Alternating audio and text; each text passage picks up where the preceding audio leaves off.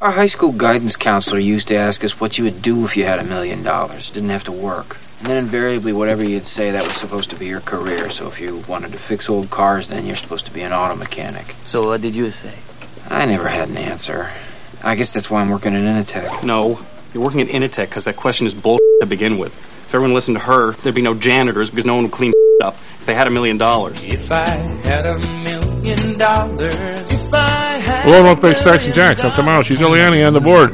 Hustling in this morning on kind of a bleak morning, but not overly cold. S&P futures down 3, NASDAQ futures down 17. I'll get the Dow futures here in a second. I was reading about Coca-Cola's earnings. Dow futures are up 34. Individual stocks are up. Guess what? Coca-Cola's up 81 cents. We got Disney up 10.47. They were up as much as 15 last night. Do we have Mr. Lou? Good morning. How are you, bud? Oh, I'm awake this morning for a change, so it's nice. Most mornings you don't wake up, or what? Well, no. Last week I was asleep at this time. Ah. So my apologies again on that. I had traveled to the Central Time Zone for the show prior to that, and had set my watch to wake me up at 5:30 rather than at 4:30. So my pardon on that one.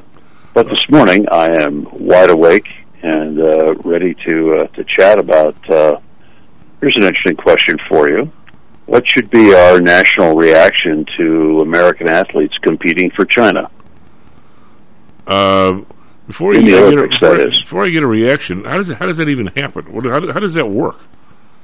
What is the fundamentals of how the hell would I go to if I happen to be a curler, say, that's the only sport I think I can put myself into?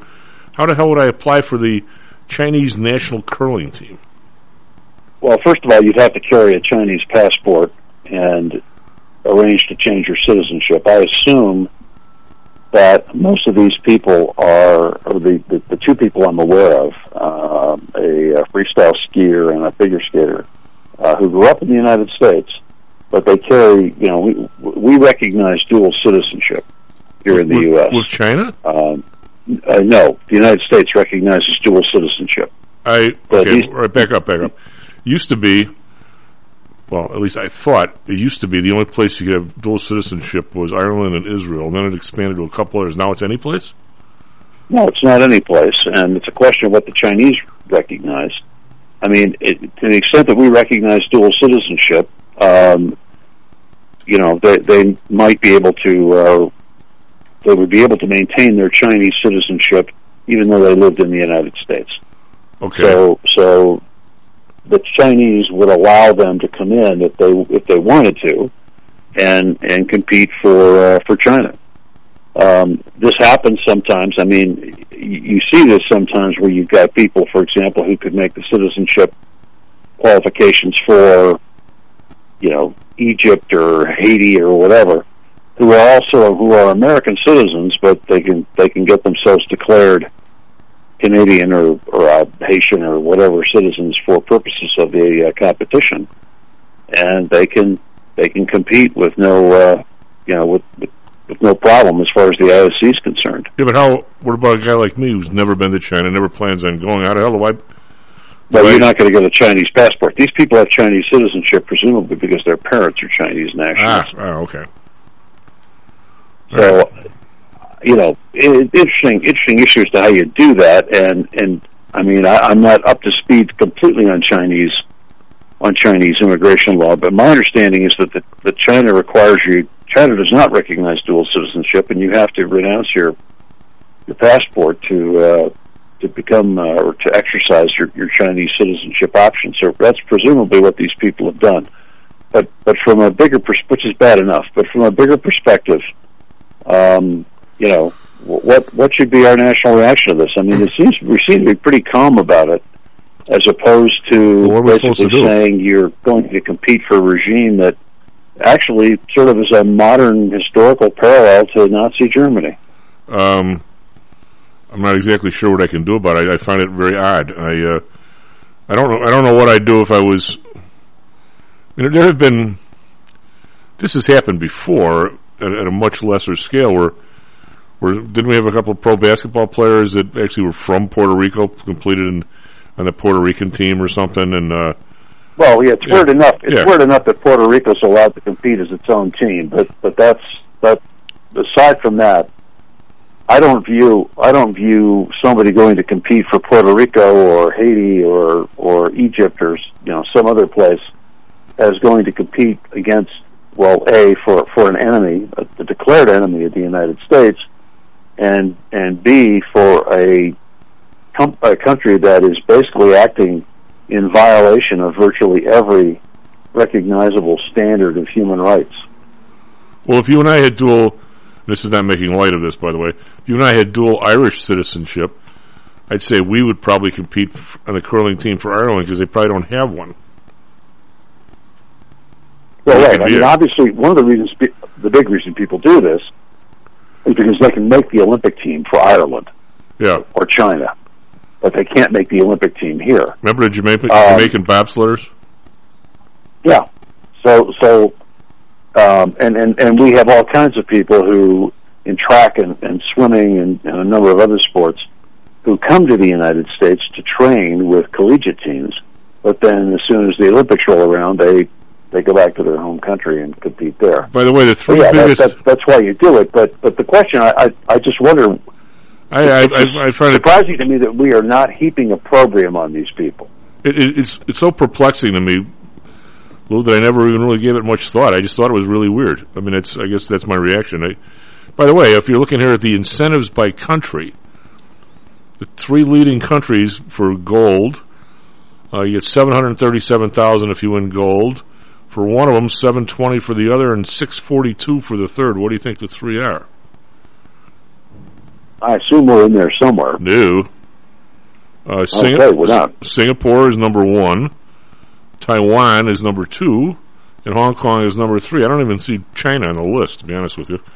Where are we? We're way down here. We're 37,000. Okay. Well, that's pretty low. Yeah. The opportunities for a gold medal person like the woman who won freestyle skiing, and I can't remember her name. I think it's Chu, but I'm not sure.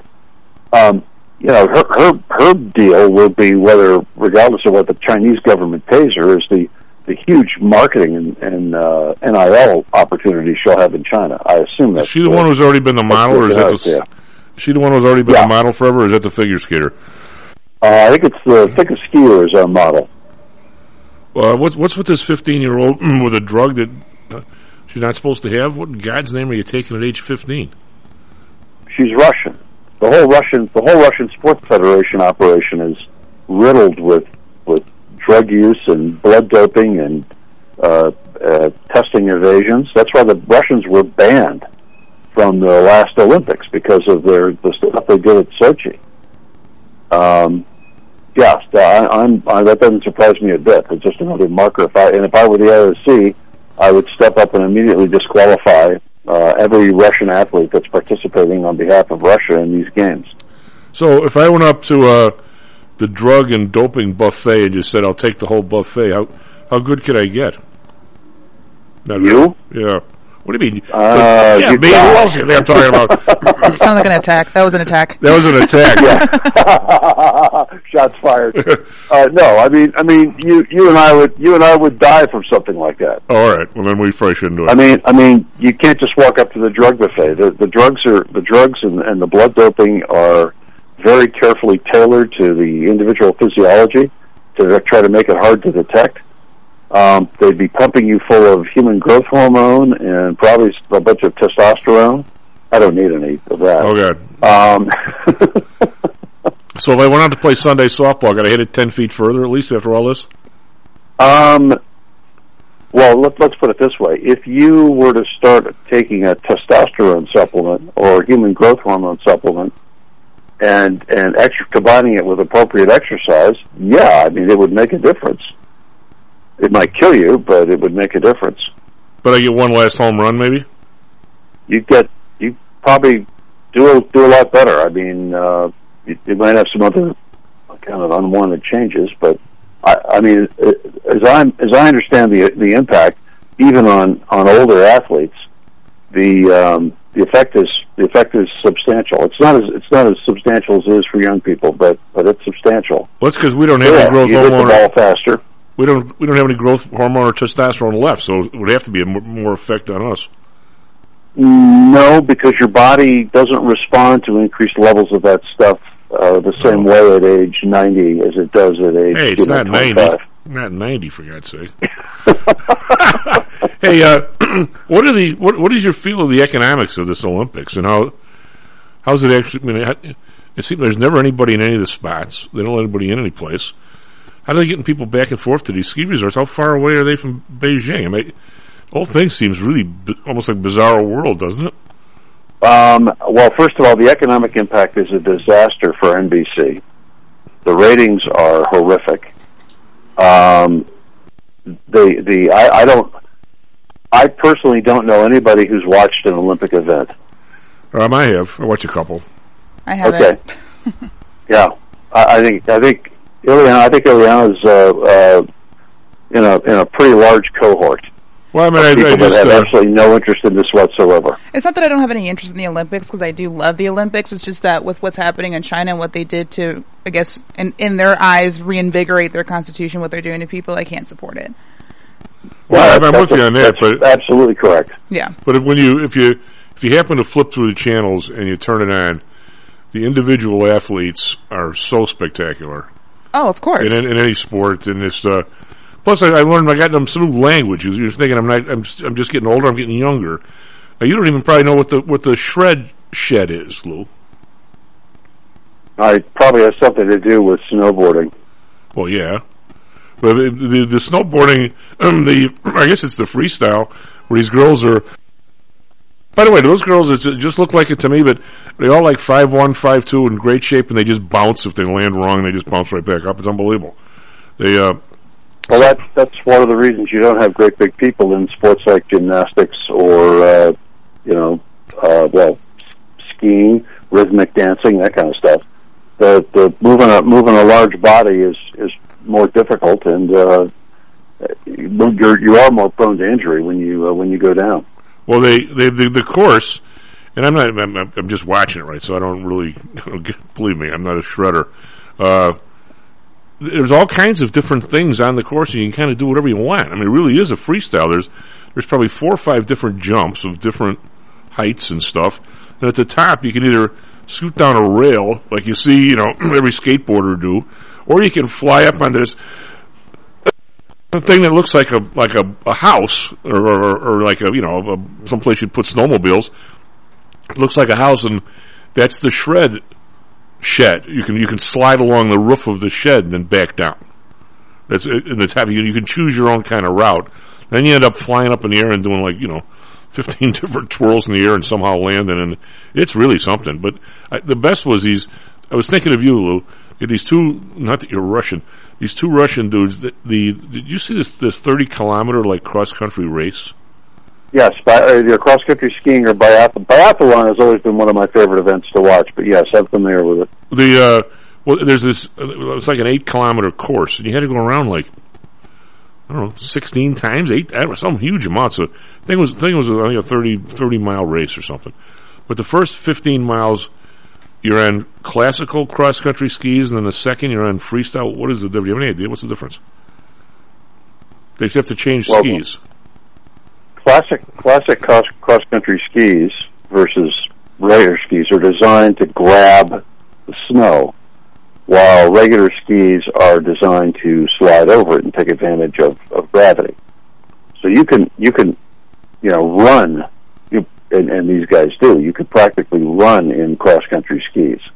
The heel isn't clipped down. Your toe rotates forward. They're thinner, and they've got a scaling thing on the bottom that works in one direction that allows you to grab as you're putting your ski into the snow and pushing off against it. Well, those I've used. I didn't know what the freestyle was, because they have to change in the middle. So the freestyle skis, at least the ones that I've seen, are upturned at both ends so that you can ski just as easily backwards as you can forwards. They tend to be a little bit much wider and smoother. They kind of slipperier. They kind of cross country ski. They slept parallel. Anyway, but these dudes, something was with the weather, and it was so cold, evidently, that the ice, the little piece of water that forms on the snow, that makes it really slippery. So when you went downhill, obviously you don't have to pull or do anything. So you essentially can rest, because there's ups and downs on this course. Well, they said somehow or another the snow was even kind of sticky, so these dudes had to even pull on the flats or the small. Lou, I tell you what, I don't know what shape these guys were in, but this one Russian guy, somehow he looked like he was, and there was a Finnish guy second. The two of them went out. So this other Russian guy catches the Finnish guy. The Finnish guy looks like he's going to die halfway through. I mean, he looks like he's going down. Only kind of one shoulder's work. Somehow the guy finishes still with the bronze. I'm thinking, you gotta love it. And they're talking about the Russian guy who won does 120 kilometers a week or something. Yeah. I mean, that is that guy. What kind of body does the dude have, for God's sake? I mean, being an athlete, though, right? They're really good. They look like greyhounds. They're very relatively slender. They've got fantastic lung capacity, and their muscles are very lean. These are guys, obviously, because of the cardio work they're doing, that don't have a lot of weight. Imagine now doing something like that kind of physical effort on a cross-country skis, but as you come around that 8-kilometer, 10-kilometer course each time, you got to throw down, take a rifle off your back, and then shoot targets at I don't know, whatever it is, 50 yards with a 22 caliber gun, and you're shooting into targets the size of a quarter. And you've got to go through and hit, and you've got to hit 98% of those targets, or you're not even gonna qualify. Imagine having to do that 5 or 6 times. Having to have the controller to be able to shoot properly. Those guys in a minute or something, or in 30 seconds, drop their heartbeat from 110 or whatever it is, or 100 when they're pulling along to 50 when they're shooting. Yeah, because you can't, if your heart's beating too fast, you can't shoot right. Correct? Well, I think that's a function. I mean, I've known shooters who got pretty excited, but at the moment of actual pulling the trigger, you've got to be very calm. So, but to the extent your heart rate factors into that, yeah, you've got to calm yourself down fast. All right, Lou, can you give me a gentleman and a lawyer's take on? We're seeing all these earnings. A lot of companies are doing real well. Some companies aren't. And you've been on the show with me for a long time. That one of my biggest fears is with all the combinations. I'm kind of an antitrust guy, and we always argue about baseball and football, but with all that happens when you start having concentrations, and then your government, your central bank screws up and starts pouring some inflation in the top of the place. Well, starts for a long time. The ability of some of these people to raise prices and just blow their way over the rest of the competition is, and you don't really know where it is. It could be in entertainment. It could be anything. And Disney came out, so I did a little work on Disney. They're raising the park, the adult big ticket to $164 in March. It was $50 in 2000, and it was $124 in 2017. Now, come on, and of course the CNBC world is having the, it's like they all took Viagra on these numbers. I mean, everybody's just crazed. Yet, Lou, all they did was raise prices, for God's sake. I mean, if you put these in the CPI indicator, from 2000, that ticket should be $80, so it's over double that.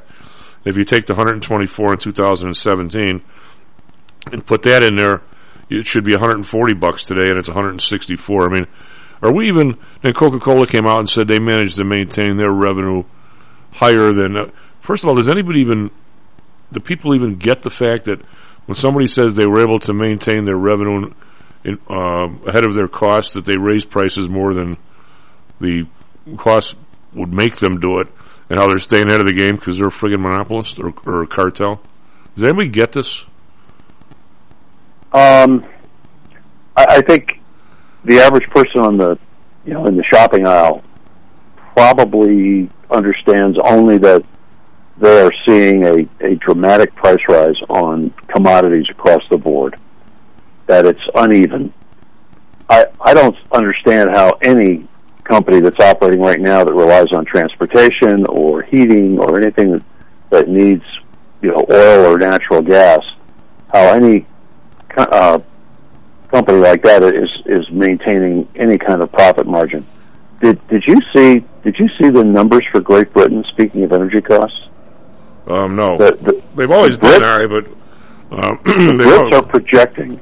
The British Exchequer, which is their federal bank, is projecting that the economic impact on Great Britain of their fuel and heating costs will be greater. The economic impact will be greater than the 2008 recession, and that the average Briton is going to be looking at a cost raise somewhere north of £2,000 a year, which is a lot of money over there, just to maintain heat in their in their houses and apartments. It's a huge increase, and it's because of their energy policies, where they swore off fossil fuels and are trying to go with renewables that can't sustain the need for the economy. So they're having now to import huge amounts of very expensive natural gas and other fossil fuels to backstop their renewables, which anybody that watched what happened in Germany could say, yeah, that's not a surprise. Lou, we got to go to break today. This kind of economic impact is dramatic. We got to go to break. We'll continue on this theme a little bit. SP futures down 2, NASDAQ futures down 20. Huge update yesterday. We're just, not even making a dent in that. Be right back. How much confidence do you have that your investments will make you wealthy? Do you truly know the odds? Welcome to Luckbox, the control freak's guide to life, money, and probability. Luckbox shows you how to gauge the likelihood of success before you commit to an investment or any other decision. And Luckbox is free for 1 year at luckboxmagazine.com/jocks. Each new issue dives deep into the current investing climate, separates the signal from the noise with relevant trade ideas, and equips you with cutting-edge tactics you don't already know. Luckbox is the essential magazine for proactive investors who are hell-bent on pursuing life, luxury, and happiness through sports, fitness, travel, food, spirits, music, and a whole lot more. Smart investors don't bet on possibilities, they play the probabilities. Luckbox is $7.99 on newsstands, but you can subscribe for 10 free digital issues at luckboxmagazine.com/jocks. Don't rely on luck. Get Luckbox at luckboxmagazine.com/jocks. Hello, this is Tom Howell, the Chief. Confused about investing these days? I suspect you are not alone. Investing was never easy, although at times it may have seemed so. I think one reason behind the current concern, although maybe not explained as such, is how the fluctuation in the American dollar and the associated politics is affecting your investments and your wealth. It may not be enough to make some money in your investments. You may need now to make enough to exceed the amount that your leadership is depreciating the value of the dollars you've worked your whole life to accumulate. That same leadership has seen fit to maneuver risk-free interest rates to near zero. Providing positive risk-averse returns in a zero-interest and declining real wealth environment is by far the toughest assignment I've ever had in my years as a money manager. I'm sure that a lot of you have heard that one way to possibly deal with this problem is to invest in so-called hard currencies like silver and gold. The idea being that they will retain their relative value in the face of devaluation of paper currencies like the dollar. To be honest, I have never been a gold bug. I've always had faith that having enough dollars and a good investment strategy was good enough. Now I'm not so sure.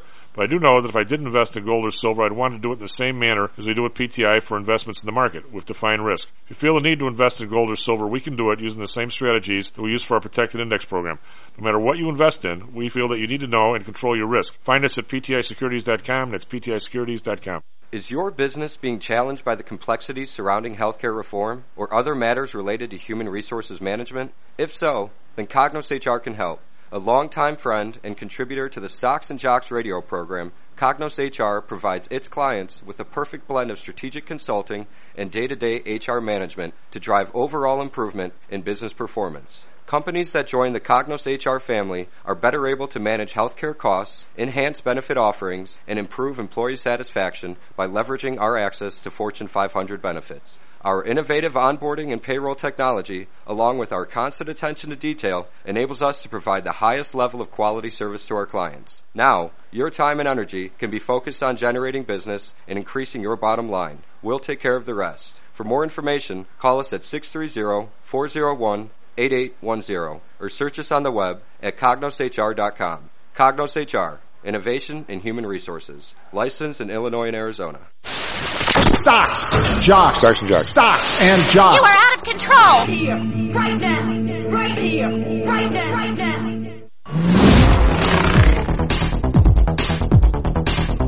Welcome back to Stocks and Jocks. I'm Tom Howell. Eliani on the board. SP futures down 250. NASDAQ futures down 23. Dow futures up 71. We've got Disney. We came in with good earnings, mostly on their theme parks came flying back through, and they have a lot more people sign up for Disney Plus than they thought as well. So we have Disney up $10, $10.77. It was up over 15 last night, and we have Coca-Cola up 49 cents. It was up just about almost $1, but it's come back a little bit. American Express up 73 cents. So not kind of quiet this morning after a huge up day yesterday. Over in Europe, we've got DAX up 75.5%. FTSE up 19.2%. Kekran down 2. Call that flat. Over in Asia, we got the Nikkei. These guys were all up yesterday. Up again today. Up 116.4%. Shanghai up 5.2%. Hang Seng up 94.4%. Remember, we have the CPI number today, and I'm going to say a lot of people think it leaked. I don't know if it did or not. We'll find out. Dow Jones up 305.9%. S&P up 65.5%. NASDAQ up 295.2%. This was yesterday. Big up day. Bonds 1.93, kind of unchanged. The Bund 0.22, and Japan 0.23. Japan's the only one that's really moved. It's up 2 basis points. Oil up 75 cents, back up over 90, $90.41. Brent up 52 cents, 92.07. Natural gas down 4 cents, 3.96. And I'm going to say that a lot of what people's bills are to the moon, it's not really having to do with the price of natural gas. It has to do with largesse of our ICC giving stuff to Commonwealth Edison and people. Oh, Commonwealth Edison's not gas. North Shore and People's Gas. RBOB up 1 cent, 2.67. We've got gold down 3.70, 18.32. Silver up 2 cents, 23.37. Copper up 7 cents, 4.67. And we got Bitcoin up $5, 44,708 is its highest level in a month, way up from the January lows. Eliani, what do you got for us? Traffic, weather, sports. Good morning, everyone. Hi, Chief. Currently 6:36 a.m. on February 10th. Let's get started. In sports, let's get into the NBA. Bulls beat the Hornets last night, 121-109, and the Suns will be playing the Bucks tonight. In NHL, Blackhawks beat Oilers 4-1. Coyotes beat Seattle 5-2. In college basketball, UIC will play Cleveland State tonight, and Arizona State will be playing Washington Huskies tonight. Nothing to report for these teams from last night. In weather, currently cloudy, 30 degrees with a high of 32 and a low of 28 in Chicago. Over in Phoenix, sunny, 52 with a high of 82 and a low of 50. That is quite the range of temperature. And in traffic, we have traffic eastbound on I-90 between the North Tri-State ramp and the 94 East ramp. Traffic eastbound on 94 between Armitage and 55 North. The 55 North ramp. More traffic westbound on 94 between 130th and 76th. And then that traffic picks up again between Pershing and Troop. Traffic eastbound on 290 between the 88 West ramp and Costner. More traffic on 55 North between Route 171 and Damon. And a bit more traffic northbound on Lakeshore. It's actually getting kind of hefty over there between the 55 North ramp and Randolph. Not quite sure why it's so heavy over there. I don't see any accidents reported, but be careful driving out there this morning, and that's all I have for you, Chief. So Coca-Cola said the drinks away from home are back to pre-pandemic levels. Well, so there you have it. I don't know what that means necessarily, but I guess that's a good thing. Maybe some restaurants are coming back or whatever. How many people are going to the soda counter? I guess people even remember what that was. Do we even have? All right. My ex-wife lived in a very small town, and they actually had a fountain counter, soda counter, where there were, quote, soda jerks working, providing, fountain Cokes and Dr. Pepper and all that other stuff. Have either of you, Chief, you probably have gone to a soda counter. Okay, I did. Have you ever been to one? I have. I've actually been to one in California. They have this old, super old fashioned. I actually saw it on a YouTube channel that I really like called Watcher. These two guys, they kind of take a an internal perspective into all the different places in California that are treasured and all that stuff. And they went to this place, I think it's called the Pop Palace, and you can even go in there and like make your own sodas and stuff, which is pretty cool. But yeah, I have visited there. It's pretty incredible. Well, just try to imagine having one of these places in a town, in a drugstore or whatever, and that was where you got, milkshake or a cream soda or whatever. Yeah. I mean, having something like that, just in terms of the social interaction, it literally sort of would be, I guess it would be the same thing as a bar, except without the obnoxiousness. Yeah, that, and also it's a great place for kids to hang out and stuff. Because I have my friend Eric. I've known him since I was 10. His mom would talk about things like that. She, she's like, when I was younger in the 70s, and she'd talk about going out to go get soda with her friends and milkshakes, and go to the diner and go to the gas station and get little sodas, and that's what kids would do. And so, yeah, it's pretty endearing. We had a couple places on 95th Street that hung in there. One was a candy store, Cupid Candies. They always had a big ice cream soda area. Then there was a little drugstore that had maybe a 6-stool counter.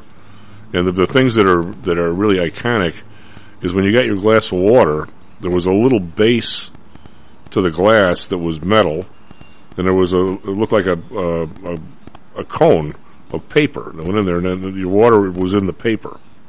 Remember that, Lou? Yes. And then, and when you got a Coke or anything else, most people got Coke. If you got a Coke, there was this machine or this device, and there was a little syrup thing, and they hit the syrup thing, and then the syrup went in your glass, your Coke syrup, and then they would put it underneath the pour, and the pour was just carbonated water. So they essentially made your Coke. All you bought from Coke was the gallon of syrup. The syrup, right? Yeah, which is why a fountain Coke tasted completely different from a Coke that you would get out of a bottle. Way better. I mean, I thought, and then you would have your real ice cream, and you had the machine where the metal things where you put the milkshake, and they put it in there, and the metal thing would be grinding away and stirring away, whatever the hell it was doing. But it was iconic. There's still a couple places like that. Yeah, I know. There's one called I think it's called Margie's Candies. Yeah, they got one. I love that. I love that place. It's it's pretty old school. It's lovely. I wonder where you get the little cones for the water thing anymore. If you can even get those, probably someplace got them. Always someplace got something. Oh sure. Lou, as we wander through this, experiment we have, and you hear the constant commentators that are, I guess I critique people in the economic. When you're talking about experiment, which experiment are you talking about? The COVID experiment, the economic experiment, the military experiment? The economic experiment, which is where we're throwing all kinds of money into the system unevenly, and we seem shocked at the result, and we even seem shocked at the motivation, the size of. I mean, the young ladies or young men, when they start talking economics on CNBC or something, I feel like I want to reach through the TV, not Elvis and shoot the TV. Reach through and just like, what was it? Was it Aqua Velvet, a cold slap in the face? Was it? I mean, yes, that was it. When you define, people say, oh, these companies have this, their costs are going up. Well, yeah, they are, but if you ever become an economics professor, Lou, and you give an assignment to your class, I don't know if people do that anymore, the first thing you had to do was define the environment. If you were to say, assume perfect competition, this is what happens in your supply chain, they even use those terms back there, and this happens, you have this kind of an outside shock, take it all the way through the system. Right? Or they may say, assume an oligopoly system or assume a monopoly. Lou, the answers are all different. If you're a monopoly or a cartel, you don't try and once you can affect price, the decision making tree is totally different than when you can't. If you're a farmer in Iowa, you could have a square mile farm and be pissed off at the world and say, I'm not going to grow any. I'll show you guys. I'm not going to grow any corn. I'm not going to say it doesn't make a difference, Lou, but it's probably a millionth of a cent in the corn world. It doesn't matter what you do. You can't affect anything, even if you've got a huge farm, right? Right. This is like our impact on global warming. Yeah, What's basically happening with China and India. Yeah, and then but if you're Home Depot and you say, I don't really care if that other plasterboard guy goes into business, I'm real happy selling them at $60 or $20 a sheet when I used to get $3 a sheet. I really don't want 3 or 4 other people's in here. I mean, if you're, I'll use the one, if you're making Viagra, you don't want another Viagra manufacturer, do you? No. So your motivations are totally different.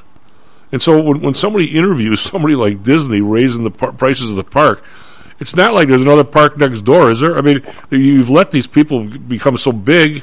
I'm not saying Disney's a park monopoly, but they're pretty close. And you have Disney's. It's a little different. Disney's product is unique. Okay, I mean, you don't go. There are lots of theme parks that you could go to. They're all over the place. But Disney's theme park is a Disney experience because of the intellectual property that Disney has associated with what's going on at those parks.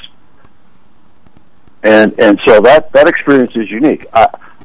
Much like Universal Studios experiences are unique. You can't go into Disneyland and look for a Harry Potter experience. That's all Universal. They've got that world. So if you're buying a Disney pass for $164 a day, it's almost as bad as skiing. Yeah. But it's a much better buy because you can do stuff all day. If you go into a Disney park, you're going in for that whole Mulan, whatever the other films are experience, Snow White, the Pirates of the Caribbean, which, by the way, if you want to watch a funny, entertaining, very light movie, Jungle Cruise is pretty good. Especially if you've got kids. It is pretty good. I do like it. Yeah, I mean, it was totally stupid, but it was very entertaining. I wasn't even going to watch it, but yeah, it's pretty great. Well, I'm sure there's people that will pay. Disney's not a monopoly. They have a unique intellectual property that they've got, and in this space of theme parks, and there's lots of those. You are looking for a particular experience, and so if you want to go ride the Jungle Cruise or do Space Mountain or whatever, it's not a monopoly, but it's not a corn farmer either. Well, no, but it's more akin to somebody who had like a special blend of coffee or something like that. No, but only they could raise. But okay, but I'm not bashing Disney here. Is what I'm saying is people use the events that are there right now. An awful lot of people, the top 20% of the country, which is what I'm guessing goes to Disneyland. I don't think that the Hispanic people working in the building here are capable of taking their 4 kids to Disney World for a week and paying, what is it, $15 for a hamburger and paying $164 a day per kid. I'm just saying it is a. I'm not bashing them. I'm just saying it's not perfect competition at this level. Somebody sits down at Disney and says, if we raise the prices 15%, we're going to lose 3% of our people. Guess what? It's a good deal. Perfect competition, you don't get to do that. I understand what you're saying. Disney does not market to a bunch of people who are going there every year. The Disney experience, at least as I've experienced it, is this is a place you go either once in a lifetime with your kids when they're kids, or you go once when you've got young children and once when you're old, so you can relive the whatever. But it is not a place that is designed for you to go every day. Well, every year. All right. My only point here is I don't really care that much about Disney, really, but I don't care that much about Coke. When I say what I'm saying is when you talk about Coke pricing their products and Disney pricing their products, you're not talking about a perfectly competitive area. Now, whether it's a monopolist or whether they've just been doing it for so long that they're unique, I'm with you on that. I'm not saying anything bad about them. Well, my point is this is happening all over the place. It's happening everywhere. Everybody thinks they're unique. Home Depot thinks they're unique because they have no competition, right? That's what makes them unique. All the other people are gone, right? So I mean, that's you've got inflation, general inflation, on top of massive amounts of combinations that have gone on in the last 25 years. And I'm saying that the stew of those combined things is a real problem for every man. Oh, I absolutely agree. And I'm not going to, I'm sorry, I didn't understand the argument you were trying to make with this thing. That happens all the time. People don't understand what I'm talking about. It happens. It's because you're talking to a guy who's, one time zone away from you. Earlier. I think that's true. The problem, or one of the problems, and you and I were talking about this right out of the gate in 2020, the problem with this COVID response has been a significant consolidation in a number of markets. I mean, we're seeing some interesting effects in Denver. So COVID took down a number of and the government's lockdown response to COVID, which we now know was stupid. The CDC's recommendations were stupid. And some of us had been saying that since May of 2020. Yep. The COVID reaction took down a number of small businesses here in Denver, and I mean, like let's say Home Depot competition. A lot of small hardware stores, a lot of small specialty stores that had started to work into the niches between Home Depot and Walmart and other major chains. Those places got killed because they did not have the financial resources to weather the business shutdown. They couldn't deal with the fact that their people stopped working. All of this was all stuff that needed to be done in person, and the COVID reaction was a dramatic shutdown of our ability to do that, and they sustained it way past any rational.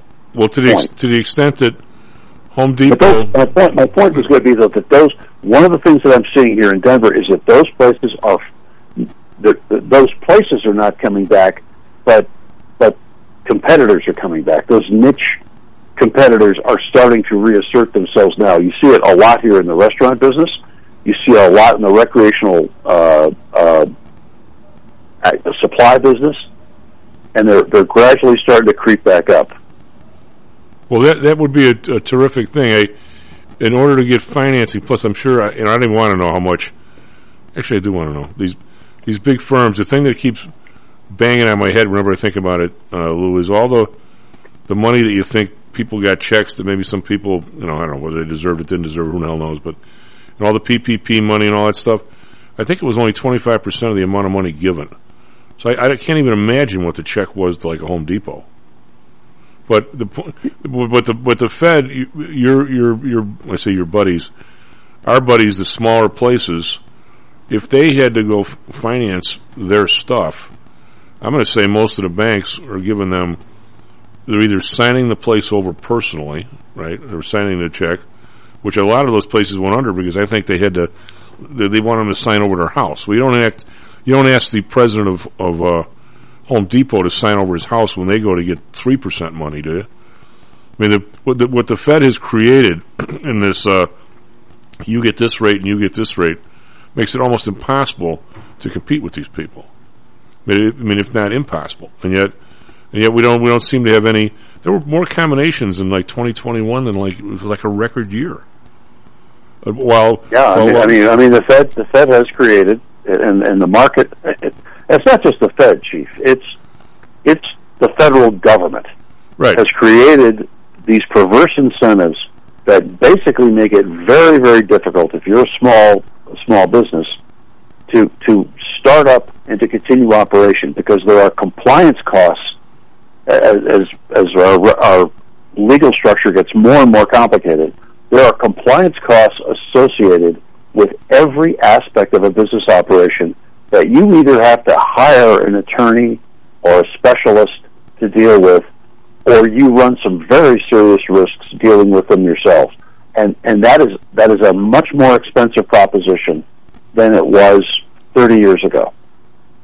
And so if you're not positioned with the capital to support the staff that you need to deal with compliance costs, with your human resources costs, with your employee benefits plan costs, with your regulatory costs with respect to whatever product you happen to be selling or service you happen to be selling.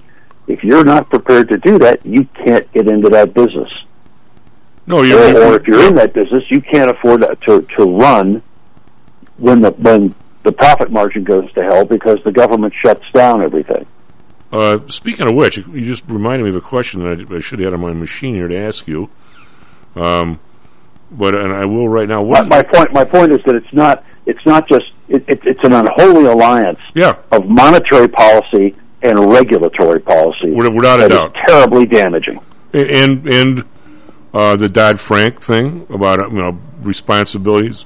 It's insane, Lou. It's insane. I mean, we had just a quick story. We had our compliance review meeting for the year, which you do every year, and you talk about the things where FINRA has, not that they don't do anything good, they do, but they have a bunch of 25-year-old people sitting around finding ways to harass people. I mean, in a lot of ways. So they've got a new policy now that if you're a broker like me, like any advice you give, any opinion you give, even if there is no opinion, if the person's not a client, you can be liable for. I'm like, what are you talking about? So if I'm somewhere having a beer and somebody says, "What do you think of Home Depot?" and I say, "Man, the stock's run up a real lot. I like the company. I don't know if I like the price," and the person goes home and sells it, and it runs up, like you're liable. Liable for what? And now, but yet, if you're big, you can be on CNBC all day long. Go buy this, go buy that, and all of a sudden it goes down. There's no liability there. No, you can't go up against those guys. But they basically want everybody of our size out of the business. And it's because your size is harder to regulate than the giant guys who make the large campaign contributions and have the hand in glove relationship with the regulators. Well, yeah. Hey, I want to ask you. I don't know if you. I can never stump the Lou, but what is with this new Illinois law about having to send all your payroll records to the state if you're over 100 people, for them to go through and opine if anybody who's minority or female isn't getting paid enough, they'll come back at you? What is that all about?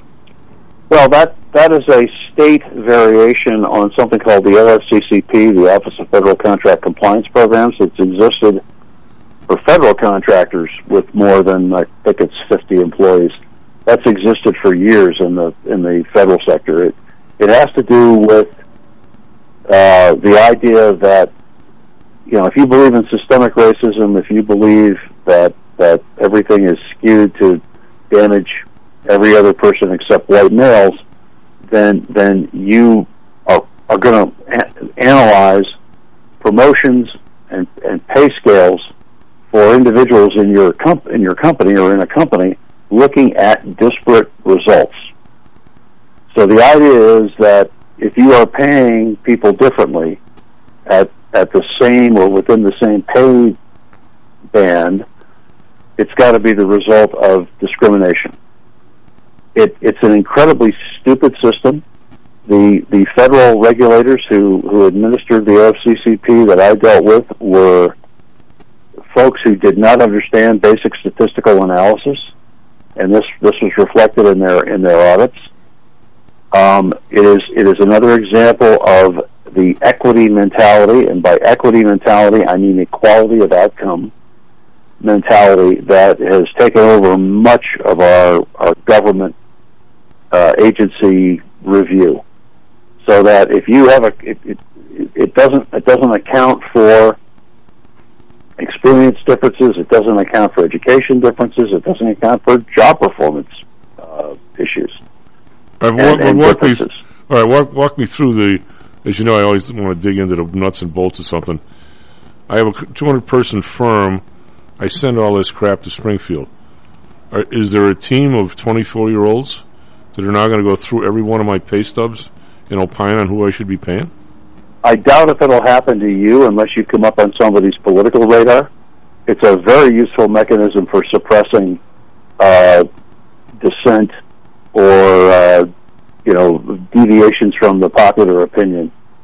what will happen if you get selected for an audit is they will go through your payroll records. They will establish compensation. They'll look at the compensation records for everybody in the company. They will assign or clump jobs together that they feel, not that you feel, but that they feel are similar. And then they will say, okay, in this field, in this job clump that we've put together here, the women or your minority people or whatever are making, on average, less than the guys, the men, okay, by race. And so, although I assume that I don't know if you've got a racial identification in there or not, but definitely by gender. And they'll look at that and say, okay, so why is there a different outcome here? And of course, in most of my clients' cases, the response was because the jobs aren't the same. We don't require the same prereqs for this particular position. And the response was, well, we think the jobs are the same, so you're stuck with that. I mean, this is the kind of foolishness that you could be looking at. All right, Lou, that's what they're doing. We got 2 seconds. Who do you like Sunday? I like the Bengals. Really? I think the Rams are too uneven. All right. Well, I actually kind of like them too. Which means you should put your money on the Rams. Oh God, you can't fade yourself, Lou. Just remember that you can't fade yourself. S&P futures down 150. NASDAQ futures down 13. Get some skiing in and some sunshine, and I can see you skiing in some sun this weekend. Will do. All right, buddy. Be right back. Stocks and Jocks. This self-directed trading is a lonely job. Online trading is not as easy as point and click. No, it's not. Everyone, even professionals, need to share ideas and think out loud every now and then. That's what I like about PTI Pro Direct. Their staff of former option floor traders really helps me choose the right strategy for trading option volatility and plan the time decay for my covered writing program. Yep, nothing can replace years of trading experience to stop you from making that dumb trade and for saving a few bucks. We've all been there and done that. Yeah, I have access to all that great trading advice and experience for just a penny a share for stocks, $1 for equity options, and $1 minimum a trade. Our clients at PTI Pro Direct can call when they need a little help on a trade or just to talk about the market in general. We trade every day. We love this stuff. That's what I like most about PTI Pro Direct. Cheap prices, along with great advice from real floor traders. It's the best of both worlds. Tell your friends. That's PTIProDirect.com, PTIProDirect.com. Are you one of the millions of people who suffer with pain? Do you wake up in the morning with stiffness in the lower back or neck? Why are you using medication to cover up the symptoms without treating the actual cause? Painkillers, muscle relaxants, and anti-inflammatories are not the answer. At ChiroMed, physicians are trained to detect the cause of your symptoms and to correct the underlying problem. If you're ready to listen to common sense and do what it takes to make changes in your body that can affect your health for the rest of your life, give ChiroMed a call and set up a complimentary consultation. They are located in Orland Park and can be reached at 708-403-2727. 20,000 patients over 22 years have been treated at ChiroMed, and over 90% of them have had positive results without medication or expensive surgery. Isn't it time you did something good for your body too? Give ChiroMed a call. 708-403-2727. That's 708-403-2727. Let's get you pain-free and living again.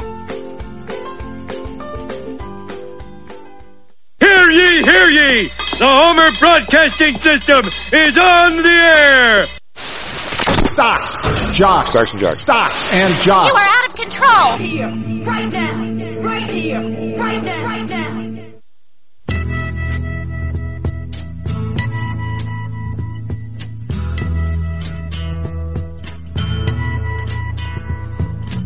Well, we'll face Stocks and Jocks. I'm Tom. She's Eliani on the board.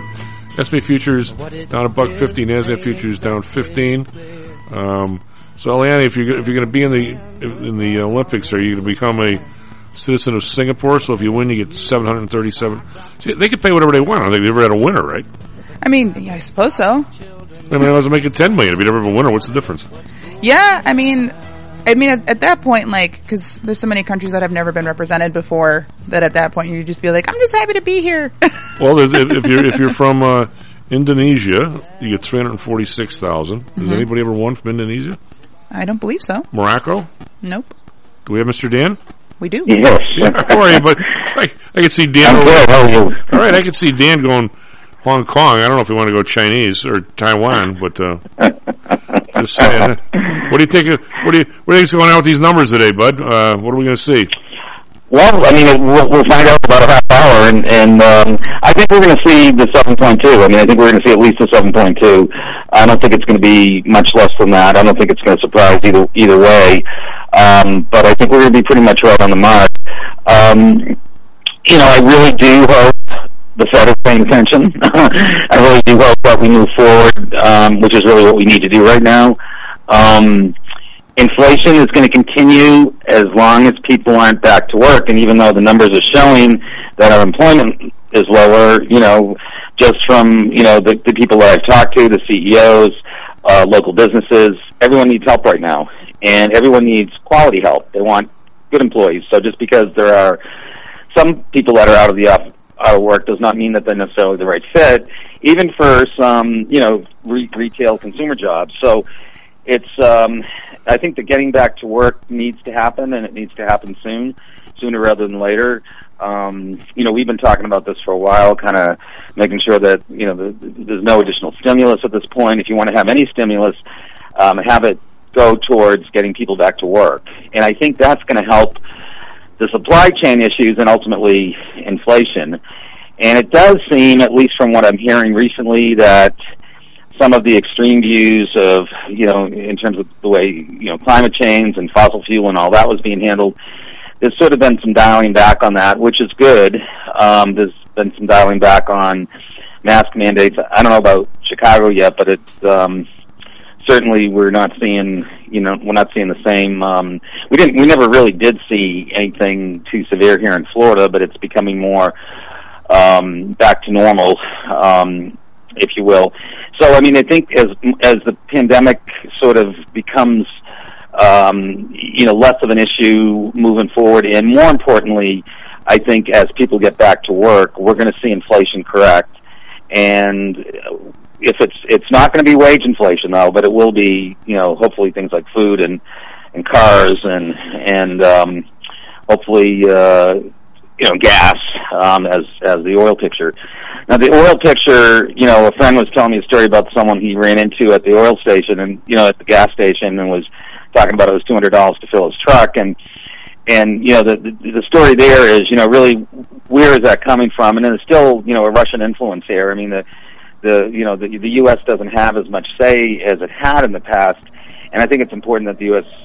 move towards having more of a say, because it is OPEC and it is, oil is a political issue. It's not supply and demand, as those of us knew, going back to the early 70s. And that I think as some of these issues get resolved and slow as it may be that some of the decision makers are coming around and some of the administration is coming around, slow as it may be, it needs to happen. So when you say, I'm getting into this wacky world after listening to the buffoons on TV. I shouldn't say that, but I just did. What you have a definition when you say the inflation could be slowing up. What do you mean by that?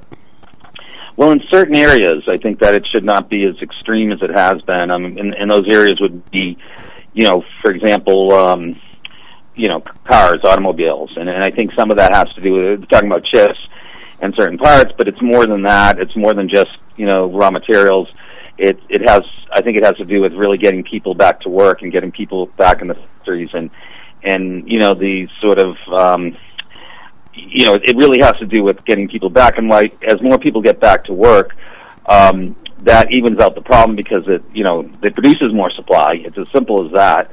And it allows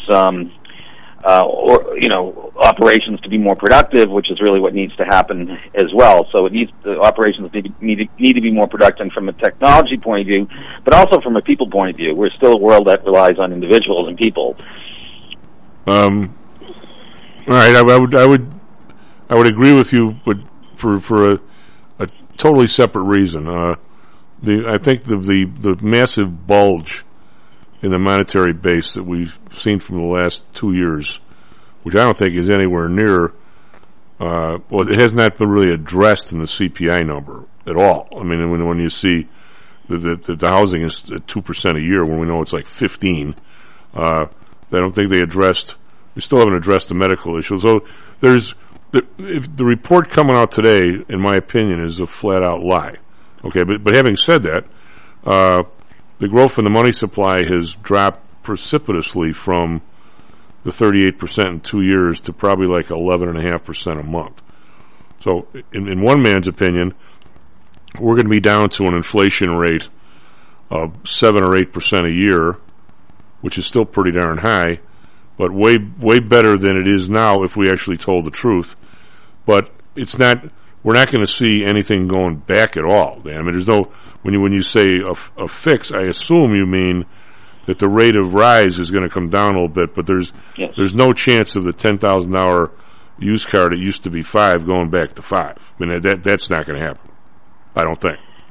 Not anytime soon. I mean, I don't think it's ever going to go back to $5. It may, you might start seeing some bargains as there's more cars on the lot, as that starts, people it does have some, consumer does play an important role in this, and consumers' behaviors during this period play an important role. And while I'm sure there's a lot of people that are just waiting in line to see lower prices, and they might be waiting in line for a long time, that may never happen.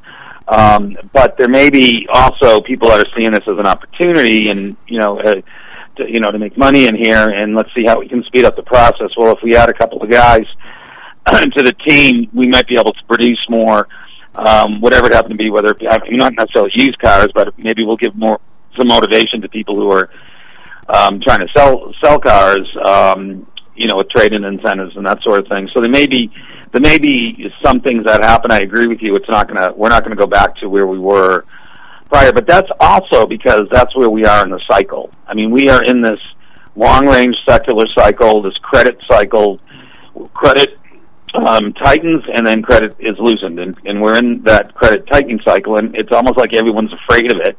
So let's hold off before we, Why do you share the data, as you're saying, which I agree with you. The data is either old or it's not totally up to date because, there's this, we don't want to scare the market. I think that's where I come in on this. That I think it has to do with maybe not wanting to reveal all of this information because it might be too much for the markets and for people to absorb. And I also believe there is a certain amount of it that's political, and I don't usually say that, but I do think that gets in the way of really just getting the pure facts and being able to just to make your own determination based on the facts. So is Jack Nicholson your cousin? You can't handle the truth? Yeah. I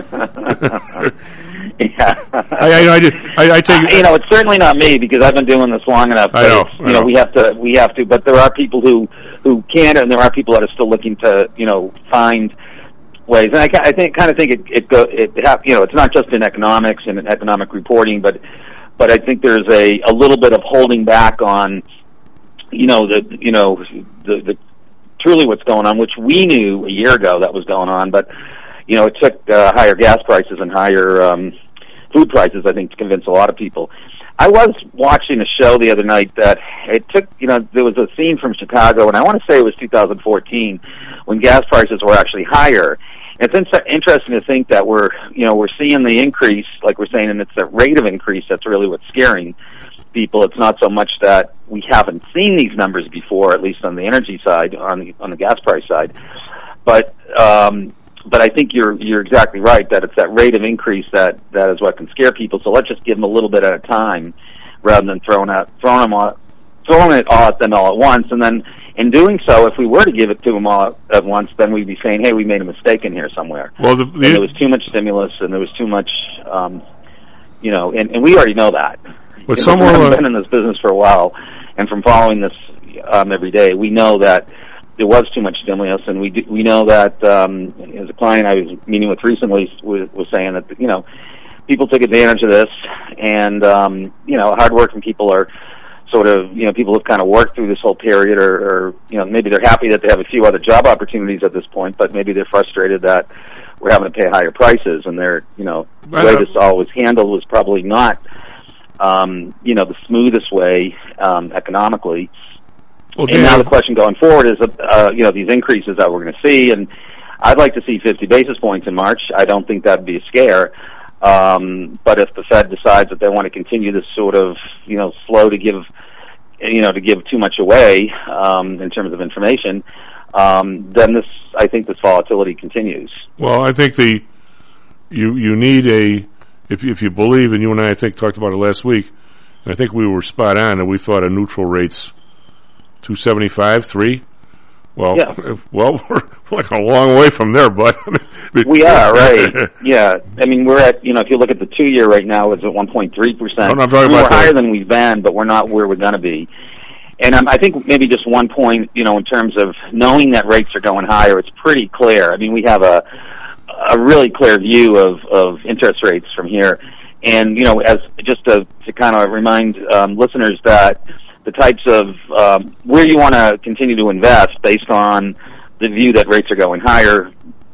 We've talked about utilities, we've talked about REITs, some of the short term, and when I say short term, 2 or 3 years and less on high yield bonds, because they still have some yield there. So if you're looking for yield, there are ways to find it. Preferred stocks are still attractive. Those high quality, high dividend stocks are still attractive. And I still like the infrastructure play. I still think that, at least here in Florida, we're starting to get specific numbers in specific towns as to what some of the money from the funding is. And that was, to me, I think I'm the only one that actually likes that, but I actually like the fact that I know there's going to be improvement in the water system in my town. And, DeSantis has allocated a certain amount of money to that, and it's going to the right people. So, I think as that continues to play itself out and people start seeing more, the construction and the roads being built, names like Aztec that sold off pretty significantly with their recent earnings are a good buy in here. So they were a decent buy before, and now they're an even better buy. Dan, 6 points lower. You seem much closer to this than me, so I will ask you. The bill that was signed, the infrastructure bill, correct? And that's good to go, right? That's yes, done. That's right, going. It's going. So what is the timing? The places you're talking about, and the projects you're talking about. Now, those specific projects they're all in the bill, right? So if they're gonna do a 5-mile stretch of highway by your house, the way these things, I've never read one of these things, that's why I'm asking. So that particular project, 44444-3 is in the bill, and once the local people get their act together and make the payments come down the pipe, right? And then it gets started. Is that how that works? It gets started as soon as they have the people to do it. And it does, right, it goes through the authorities. And, for the most part, I think we're in places where the authorities agree, that bridge or that road that has potholes in Chicago that everyone complains about, including the person that is part of the decision-making process and pushing this through, are going to want to get that done. But it's going to be a question of making sure that you can find the staff, the road workers, the people that are going to be able to do it. I mean, and so that is really the only delay that I can see. But I think one of the good things about knowing the specifics, this amount is allocated to this project in that town, I think gives a lot of people some confidence that this is going to be something. It's a positive, and it's going to be something that is moving forward. We want to see those changes, but I think that process has already begun. Yeah, and that one you've been recommending, actually, a few of my clients are now in that HYD. You still like that one? Yes, yeah, absolutely, because high yield still has some spread, as we said, the spread being the difference between the average yield on the high yield bond and the yield on the comparable treasury with a similar maturity. And that spread is still higher. It's still like 300 basis points on average, where, at its narrowest it was 212. So there is still room. It's a very easy way. The thing about value, putting a value on high yield is by looking at the spread over treasuries, and that spread is still wider than, it's historic tights. It's historic narrow points. So, and it's quite a bit higher still. So there's still yield there. Default rates are extremely low, not expected to go higher anytime soon. So high yield in general is good.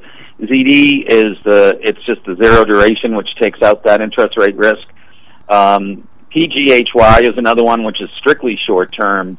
That's an ETF that has strictly short term. I think it's an average of 2-year maturities on high yield bonds, and so I think that sector as a whole, high yield still has some legs, still has some room to go in here. So if the rates go up in a year, that 2-year one it should be paying more because they're replacing the ones that are coming off with higher yield ones, correct? Exactly. And it's the same concept. We talked about floating rate notes.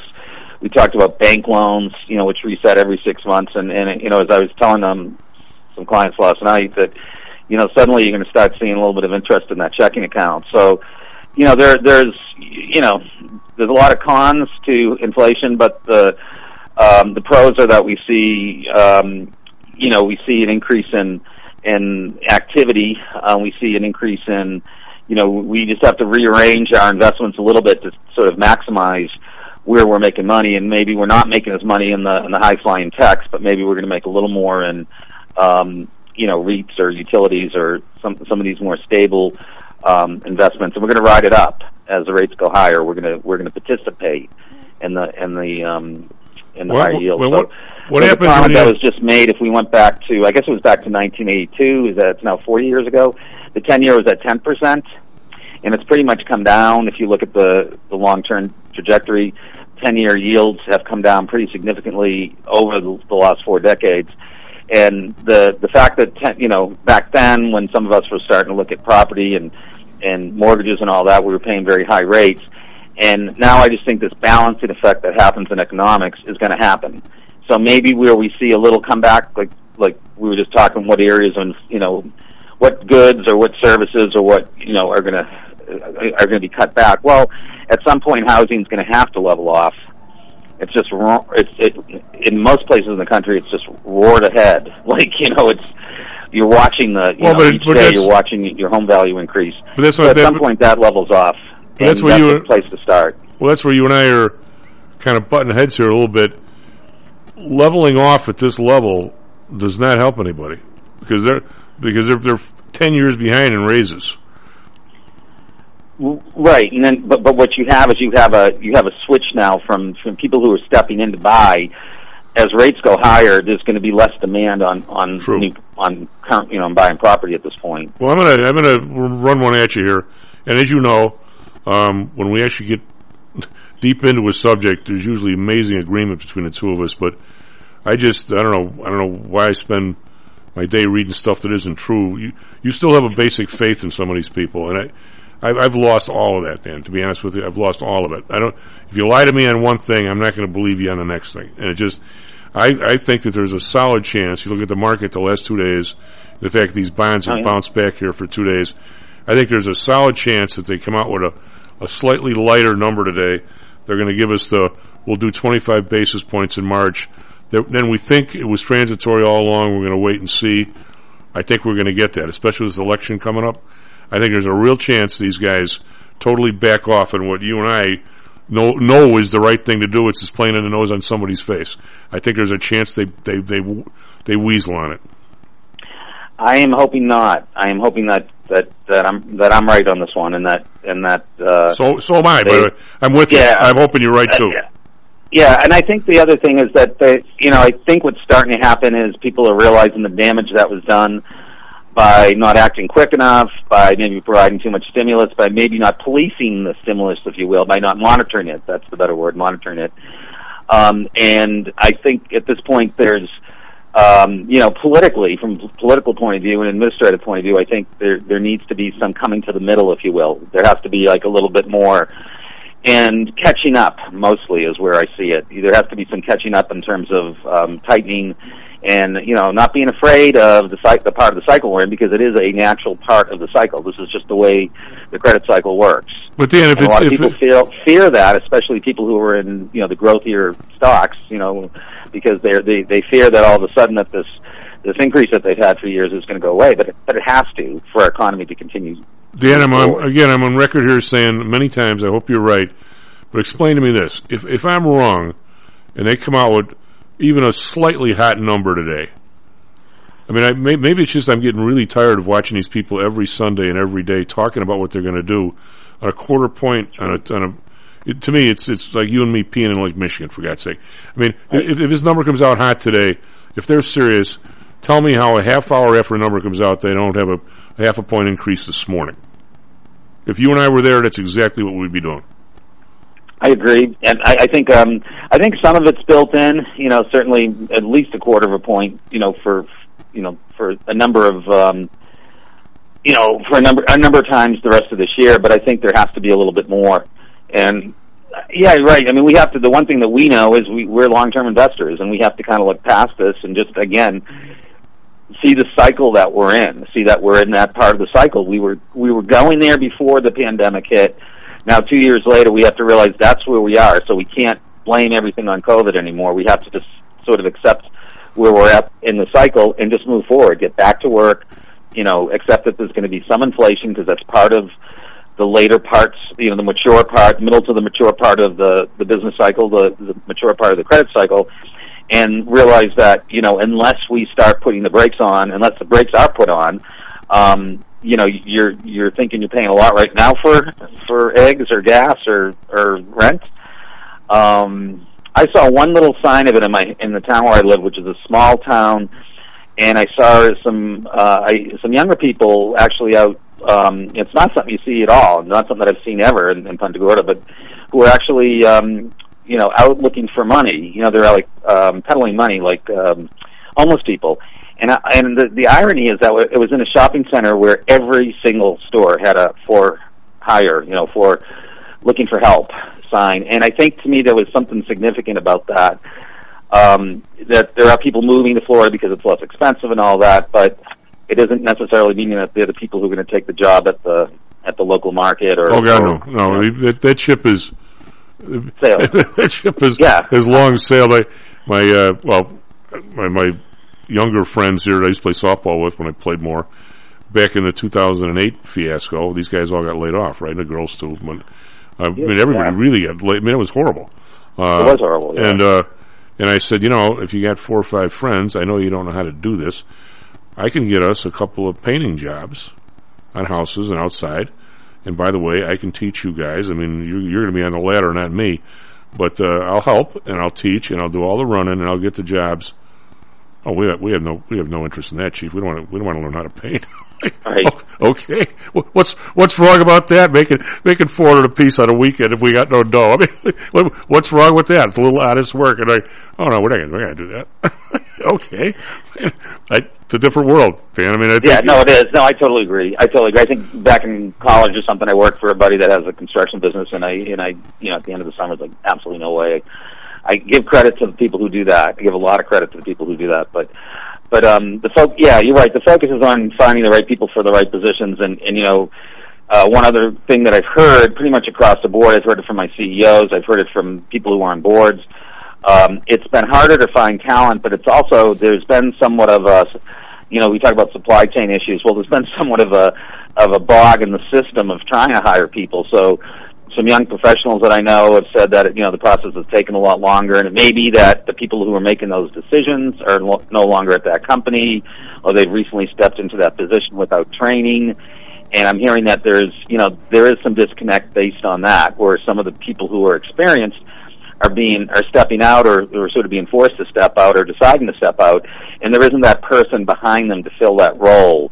So in terms of finding new people, that process is not familiar to them, and so there are some kinks in the chain of getting the right people in the right place, to move forward and to move in the direction of productivity and efficiency. Have you talked to anybody who, in the Zoom era, I've talked to people who got jobs, and God damn, it was about a 5-month process. Yes, exactly. That's exactly what I'm saying. It's I know my stepfather, who had business-wise was one of the, in terms of his hiring his people, he'd give somebody an interview, he'd look at the resume, and he'd say, be here tomorrow morning. Right, absolutely, yeah. And then once you've had the chance to meet them, hiring them on spot, you say, get a few candidates together and then hiring them. Yeah, and the thing is, especially where there's a need, right? Yeah. And we have more of a need now than we ever have, so that process is dragged on, and that's not helping things. So. Yeah, but maybe it was easier that if he was always in accounting. If a guy came in and said he could do accounts payable, and it turns out he could, and I suppose you could can him easier too. But right. Just the idea. Why do we have to talk to 48 more people? Right. There's an empty desk. It's yours tomorrow morning. But I know there's a middle ground there somewhere, but. It's kind of crazy stuff. I think some of it has to do with getting back in person I do believe, just from kind of my small side of the world, that what I'm hearing both from companies and from friends and a variety of industries is that more and more people are coming back, and even people who were given jobs that were remote are now being required to come into the office, and they're happy to be coming into the office. So that's that trend is underway, and can't move quickly enough as far as I'm concerned. But I think as that happens, hopefully that'll help free up these long waits for new positions. I don't want to. My first employee on the trading floor was Dr. J, of all people, right? And it was a long time ago. He was working for some guy. Remember, boy, Dan, you could be the only person I talked to that has any idea what the hell I'm talking about here. Remember when the short stack interest was such a big deal? Oh yeah. Well, people put, and I'm going to be over at top everybody's head here for a minute, but that's okay. I'll repeat it tomorrow if you want me to. There's an option pricing. Well, the option pricing mechanism. If you tell me the price of the call, tell me the interest rate, you tell me the expiration, I can always tell you the price of the put. Right? Maybe not off the top of my head like I used to be able to, but I can figure it out because there's an interest rate relationship between one and the other. Correct. So if you have two of the three, you can always find the fourth. Correct. Or two or three, you can always find the third. And so in those days, the interest rates were so high that if you could get short stack interest coming in, you actually paid for the reversal, which is kind of suicidal, except if the rates got so high, because then every day your short stack is going to earn interest, and the short stack interest got to be like 14%. Right. Yeah. And so where these guys were picking up a check for like $350,000 every month back when that was like a real lot of money. Well, this thing blows up because the interest rates went the other way. Anyway, so John, the place falls apart. He says to me, "Hey, I need a job," and he says, "I'm only going to work for like two guys. But here's the deal: you don't have to pay me anything, but just everything you do, you got to tell me why you're doing it." This is a long time ago. I was long before he was on TV and everything when we were young. And I said, "Okay, well, here you go. Here's all the orders." Yeah. Go tell him you're my clerk, get a clerk's badge, and you're in. It was about a 30-second interview. It was like, I don't think that happens today, Dan. Just saying. Well, I just saw the number that came out today, and it looks like it's just up slightly. Oh, okay. Well, I think they knew that was coming, bud. All right, take care of yourself. Talk to you next week. CPI is positive 0.6. It was supposed to be 4 estimate, and that's a little hotter, actually. We'll be right back, Stacks and Jacks. How much confidence do you have that your investments will make you wealthy? Do you truly know the odds? Welcome to Luckbox, the control freak's guide to life, money, and probability. Luckbox shows you how to factor in the likelihood of success before you commit to an investment or any other life decision. Your brain is smarter than your gut, and that's why you owe it to yourself to read Luckbox. We've made it easy because Luckbox is free for 1 year at luckboxmagazine.com/jocks. Each new issue dives deep into the current investing climate, separates the signal from the noise with timely, actionable trading ideas, and equips you with savvy investing tactics you don't already know. All while exploring how to live your best life through music, spirits, food, sports, travel, fitness, and a whole lot more. Luckbox is the essential magazine for proactive investors who are hell-bent on controlling their financial futures. It's for overachievers and alpha types who don't buy into Wall Street's investment gurus. It's for mavericks who believe in life, luxury, and the pursuit of happiness. It's for you. Smart investors don't bet on possibilities, they play the probabilities. Luckbox is $7.99 on newsstands, but you can subscribe for 10 free digital issues at luckboxmagazine.com/jocks. Don't rely on luck. Get Luckbox at luckboxmagazine.com/jocks. Hello, this is Tom Howell, the Chief. We've talked a lot on the show about risk and suitability, about how your portfolio should match your age, income, and risk appetite. It's been hard for investors to maintain that suitability in the last several years due to a Fed strategy that has driven interest rates to virtually zero. You may have even heard that the Fed was trying to drive conservative investors to a riskier portfolio on purpose, for whatever reason. I'm sure you're aware of investors that took some increased risk, such as longer-term fixed-income securities, and are now unhappy with that choice. At PTI, we've always stressed total portfolio risk awareness and tried to minimize chasing returns in a tough environment. Well, now it looks like maybe interest rates are moving more towards historical levels. Everyone needs to be aware of what that continued movement might do to your portfolio, both good and bad. We also have a stock market that seems to have stalled, at least for the short term.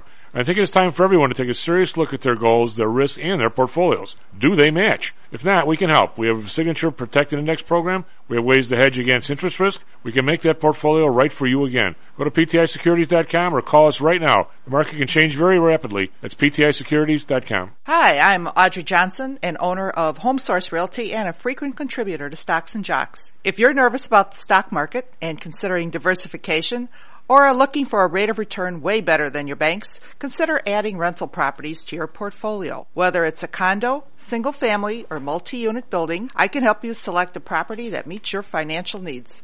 Call or text me at 708-349-3456. That's 708-349-3456. Or visit my website at myhomesourcerealty.com. That's myhomesourcerealty.com.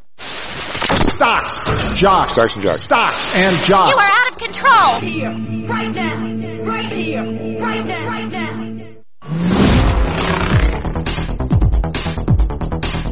Well, and welcome back to Stocks and Jocks. I'm Tom Howard. She's Eliani on the board here. I'm digging through this CPI number here, so I'm a hair behind in my numbers here. But we're catching up here. It's a huge CPI thing to try and catch while you're on a break, type of thing. SP futures down 37. Don't like these numbers. These numbers aren't so hot. 0.6 was supposed to be 0.4. Gives us 7.5 year over year. It was supposed to be 7.2. NASDAQ futures down 195. Still not as much as we were up yesterday. Over in Europe, again, these quotes are a little delayed. DAX up 70.5%. FTSE up 10.1%. CAC around down 39.6%. So CAC is responding to the downside here a little bit. Nikkei was up 116.4%. Shanghai up 5.1%. Hang Seng up 94.4%. So the upside, but somewhat muted in Asia. Yesterday, big rally, as we talked about earlier. Dow up 305. S&P futures were up 65. NASDAQ up 295. So NASDAQ's given back about 2/3 of that. S&P's given back 60% so far. But we could turn around, obviously. Bonds, wow, 1.98. And it might be 2 by the end of the day. Blend, positive 0.25. Japan, positive 0.24. Who'd have thought that 6 months ago? Oil up $1.07 now to 90.73. Brent up 89 cents, 92.44. Natural gas down 6 cents, back under $4, $3.94. So this thing has been up, down, but now it's back under $4. RBOB up 2 cents, 2.67. We'll see what gold's doing. Gold's down, even with this. It's kind of surprising. Down 5.20, 18.31. Silver unchanged, 23.34. Copper up 6 cents, 4.66. And crypto down 8.65 at 43,835, still high, way higher than it was. Eliani, we got first traffic, weather, sports while I go through these numbers. All right, sounds good. Good morning, everyone. Currently 7:36 a.m. on February 10th.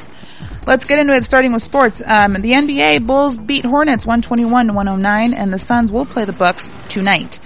And the NHL, Blackhawks beat Oilers 4-1, and the Coyotes beat Seattle Kraken 5-2. In college basketball, nothing to report from last night, but UIC will be playing Cleveland State tonight, and Arizona State will be playing Washington Huskies tonight.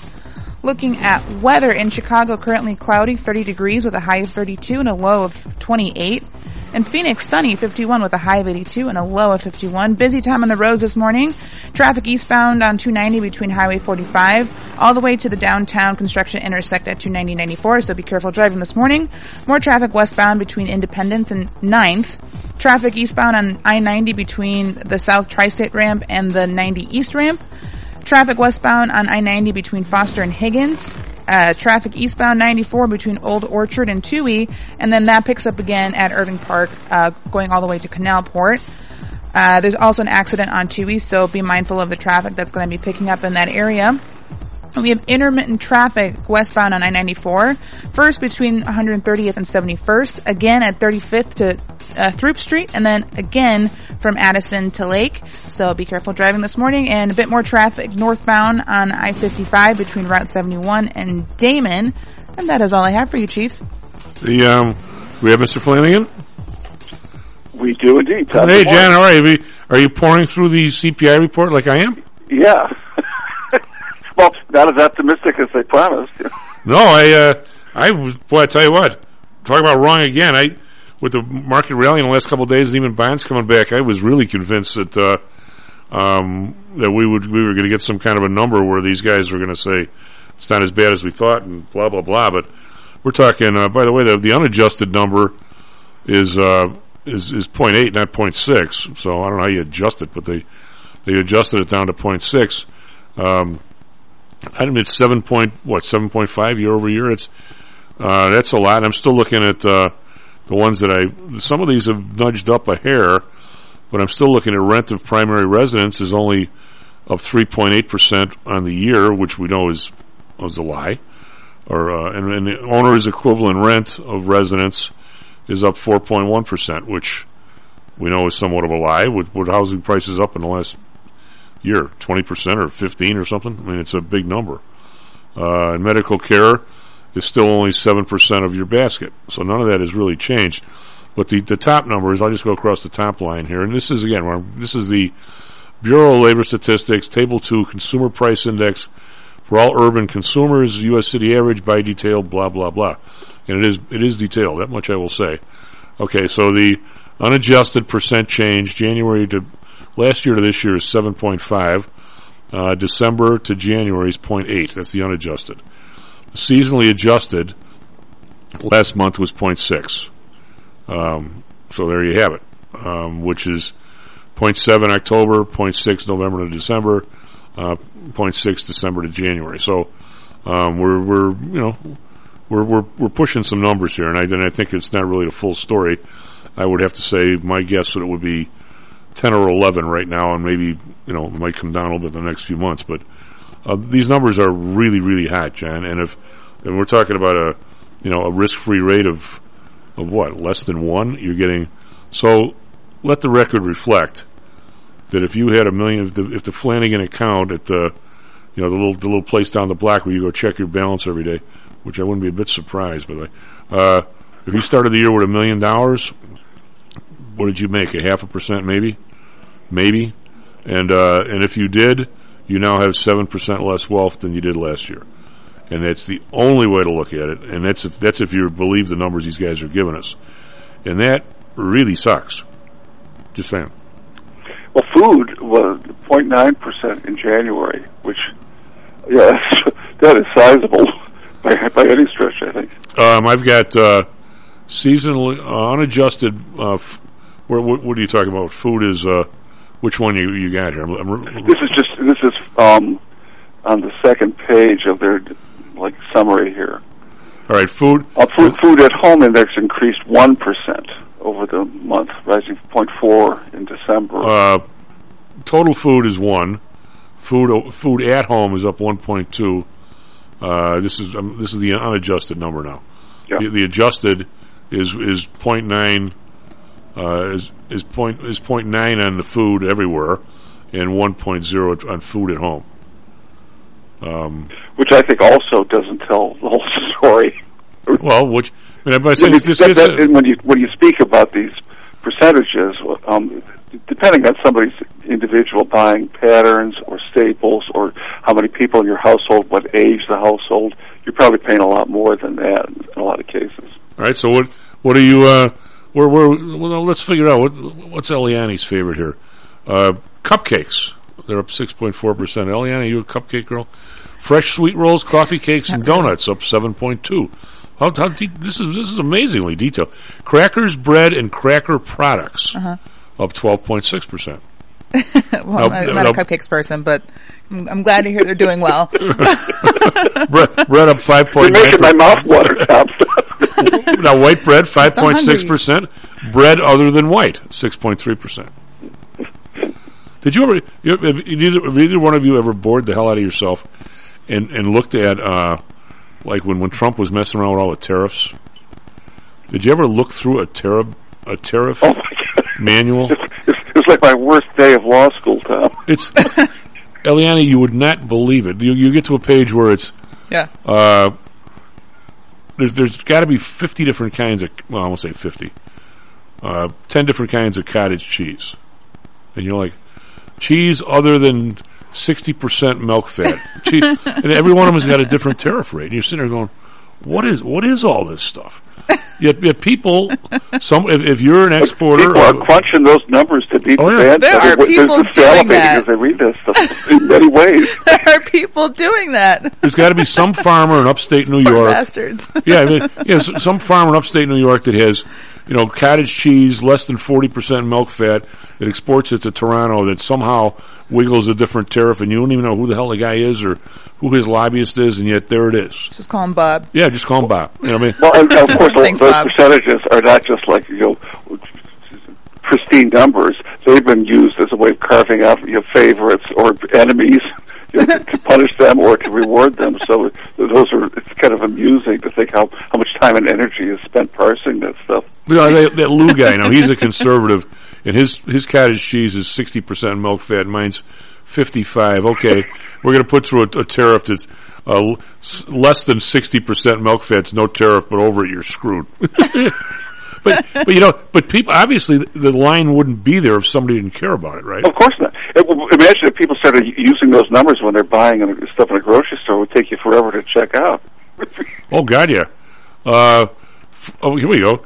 Frozen and refrigerated baked products, pies, tarts, and turnovers. They're up 8.4%. I don't think the last time I bought a turnover. It's unbelievable. Why is that wouldn't be a popover, right? That'd be so a different random. thing, probably. Oh yeah, remember those apple turnovers that they used to sell and put them in your toaster? God, those things awful. Now, meat, poultry, fish, eggs are up 12%. Meat, poultry, and fish up 12%. Meat up 13%. Beef and veal up 16%. There we go. Uncooked ground beef, which is most of the time the way why would you buy cooked ground beef? Right? Yeah, uncooked ground beef up 13%. Uncooked beef roasts up 19.2% in 1 month. Oh yeah, well that's wait a minute. That's the year. Probably even higher. But that's the year. I'm sorry, that's the year. But that's a real number. It's January. This is unadjusted. Now ham's only up 10%. Pork chops 14%. Frankfurters or is that hot dogs? Only 2.1%. Wow. Seems like we should be going with the hot dogs. Just saying. They're using even worse stuff on the hot dogs than they usually do. God only knows what is in those things. I never want to know. What is a shelf-stable fish and seafood? Canned fish. Yeah. Okay. Sardines, tuna. Yeah. Shelf-stable means canned? Usually. I think so, yeah. The long, can be on the shelf for... Now, you see why I got you guys? I don't know any of this stuff. I didn't go to college for nothing, so... I didn't go to school for nothing. Anyway, what it is really so funny. The question I'm leading to, Jan, is there's no doubt. Well, I don't have any doubt that buried in the bowels of the Bureau of Labor Statistics are 500 people that basically work their fanny off to come up with these numbers. That actually give a crap about the price of brown rice versus white rice. And by the way, this is not even the real detailed thing. You can open up every one of these things, and then when you talk about fresh milk other than whole, there's got to be 10 different stuff down there. There's 2%, 1%. Of course, and regional differences. Oh, sure. I mean, and there's people that actually work this stuff. I think like you can say what you want about the CTA, but you get on the bus. There's some guy or lady there that does a nice job driving the bus, that's friendly, that does their job in a pleasant manner, doesn't crack the damn thing up, doesn't run over anybody. Day after day after day, people actually go to work and do their jobs, right? I mean, I believe that about this country. That's what keeps the cities and everything else going. So how do you get to the part where, wait a minute, everybody knows rent was up 15% last year or 12%, and we got a 2% right here. I mean, how does that get out the front door of the place? I mean, obviously the guy who's running around checking rents knows it's wrong.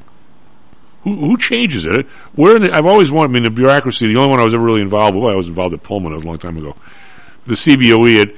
When stuff got out of meetings, the stuff got out of stuff where people.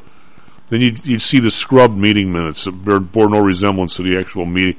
I always was curious exactly what level all this stuff changed and who gets to change it. Is it the guy up top? Is it the guy below him that knows the guy up top would want him to change it but doesn't want to do it himself? I think that's kind of the level. The bureaucracy I've always been the most interested in, the area where I just lick my finger and put it up and the political winds are blowing from Vichy we better get that one out of the meeting minutes. And all of a sudden the chairman looks at it and he goes, oh, those look pretty good. And you did exactly what he wanted you to do without him telling you to do it. I mean, where does this all happen? I mean, it's not going to go to Biden's desk and he's going to cross out 12% on rent and make it 2 or 4, is he? At what level does somebody take it upon themselves to say, this is not getting out of here like this? Well, it will be corrected, as all these numbers apparently always are, but it's after the fact, and it's after other bad numbers have come in too, and people tend to forget, what kind of investment they made in the numbers they received 6 months ago. When you now look back and say all those numbers had to be revised upwards, and dramatically in some cases because they were so off, and it shows that even the data they have is not airtight, and I think they tried to be at some level honest and accurate, but of course they're not. At least not in the moment. And it takes them a long time to sift out the size of the mistakes they've made, and to get somebody to take responsibility for it, and the hit that you will take to the reputation of that piece of the government for getting such bad numbers circulated. It's always, but you're always playing catch up on it. Well, here's one. I don't know if I'd combine these together. Men's underwear, nightwear. I mean, we're talking pajamas, I assume. Swimwear and accessories, 9%. What the hell is it? Now, men's pants, flip-flops, and men's pants and sunglasses. Men's pants, sunglasses, caps, shower cap, shawls, kind of like beach shawls and things like that. Those would be considered fins, snorkels, goggles. God. Men's pants and shorts, however, down on the year. Yeah. Huh? Yeah. Girls' apparel down 4%. Women's suits and separates. What's a separate, Eliane? Separate are like two-piece items, so like pants and shirt kind of thing. So that'd be a separate. Oh, they don't come as a set like a skirt and top. Yeah, oftentimes in women's clothing, and I think in men's clothing too, you have to buy pieces separate. So. Transportation commodities, less motor fuel, up 23%. Wow. New vehicles up 12. New cars and trucks up 12. Now I have a question. Now, if we were actually doing this, John and Eliane, we'd have to bring her with because she's fun. If we were actually doing this, now everybody knows. Well, I think everybody should know that when you go in and buy a car traditionally or a truck, it's going to say list price, manufacturer suggested list price. Pick a number, $30,000. I'll show my age. And you're going to pay, if you've got cash or you got a fairly priced used car, and when I say that, bear with me, you're going to pay $27 or something along the line, $26, and you're going to say, why? We actually had somebody write in one day, Chief, why do you always pay less than list price? And I think the real reason is if you bring in a jalopy that you owe $10,000 on and it's only worth $8,000, they can add the price to what you're paying and still be under the list price, and it's still okay for a loan and it slides right through. Am I right, Jen? Yeah. But now, so it's kind of difficult in the first place for us to figure out how much under list price is the real price in a normal year. So I think most of the stuff goes with the list price, right? I think when they do these numbers. Now, what happens this year when everybody wants $3,000 or $4,000 over list? I'm going to say that number is not in this 12%. No. Yeah, I would guess not. But do we think I'm right? I mean, I don't know. I mean, for it to be there, you'd have to have some wildly different numbers to start with, I think. It wouldn't work in that kind of a table situation. So I think it's, I mean, that's a problem in economics that I can't solve. But I don't think that's a viable number. So. Yeah, I don't see how they could possibly get that in there, even though it's obviously a big deal. If you, it makes a huge difference. Yeah. To consumer, but But here's a good one. Here's the same discussion I was having with Dan, but we weren't looking right into this page. Used cars and trucks. Now, in the last year, and here's one of the innate problems with with this table. And again, this is not I wouldn't want this job. If I did, I'd have to have these guys come with me to talk me sane. The used cars and trucks is up 40.5% in the last 12 months. Yeah. Massive number. Now, this particular month, it's only up 1.5%. But here's my question, as we used to say in high school. My question. It's considered 4.1% of your basket. Okay? Now, if you are getting your fanny off the sofa and go get your job for $15 an hour, because now, whatever, you found a job, unemployment ran out, you'll go at 15, you wouldn't go at 12, whatever the number is. $15 is what, 30 grand a year? Yeah, it's up to 17 now at Aldi. I saw it the other day. Yep. Okay, well, it goes up every time I go in the store. Well, for those the numbers from back in my Pullman days, there's 2,080 hours in the year, something like that. Yeah. Well, like minimum wage right now is 15. So. Okay, but I'm saying, if somebody's making 10, just keep the number 2,000 in your head. It's actually 2,080, I think. Okay. So $10 times 2,080 is you're making 20 grand a year. So $15 an hour, you're making 30, 20. That's why when General Motors first paid $20 in the 70s, where people made $40,000, that essentially defined the middle class, right, Jen? Right. That assumes full time. It assumes full time, and you have your holidays. But what I'm saying is here's the trick with the numbers. I'm going to say right now that if that person has to pay 40% more for a car that used to cost him 10 just to get to work, he's now up to 14, and he's only going to be making 30 grand a year. It's way more than 40% of his basket. 4%. Right. Okay, so now therein lies the rub. But now if you adjust that number after this last year in used cars and say, wait a minute, the chief guy knows what he's talking about.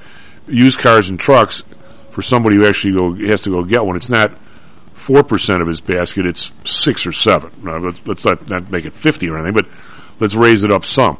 Well, now the price of used cars are so high that if they start dropping down to 2 or 3% a year, all of a sudden now they become a detraction on the numbers going forward, even though you never really accounted for the 40% last year because it was so small. Right. And the people were still priced out of it. Right, and you're still priced out of it.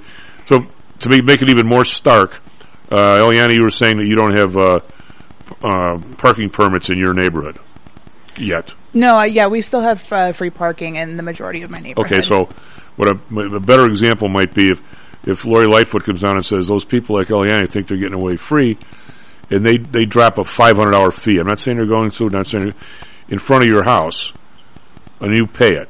Well, now all of a sudden it's not even in the CPI, but now it's clearly part of your basket, right? You got to pay this to live there, right? But now if it stays $500 for the next 10 years, and we put it in the basket, it now detracts from the inflation, even though we never picked up the 0 to 500 number to start with. Yeah, so there's no improvement, really. Yeah, there's no improvement, really, because it was never... But now, say it's 1% of your basket, it now detracts from the other 99 because there's no inflation there. So it never actually gets picked up, is what I'm saying. That's the problem with statistics generally, Well, you've got a two-headed monster. On the one hand, you want to be able to compare these numbers to 20 years ago, or else they're useless, right? Mm.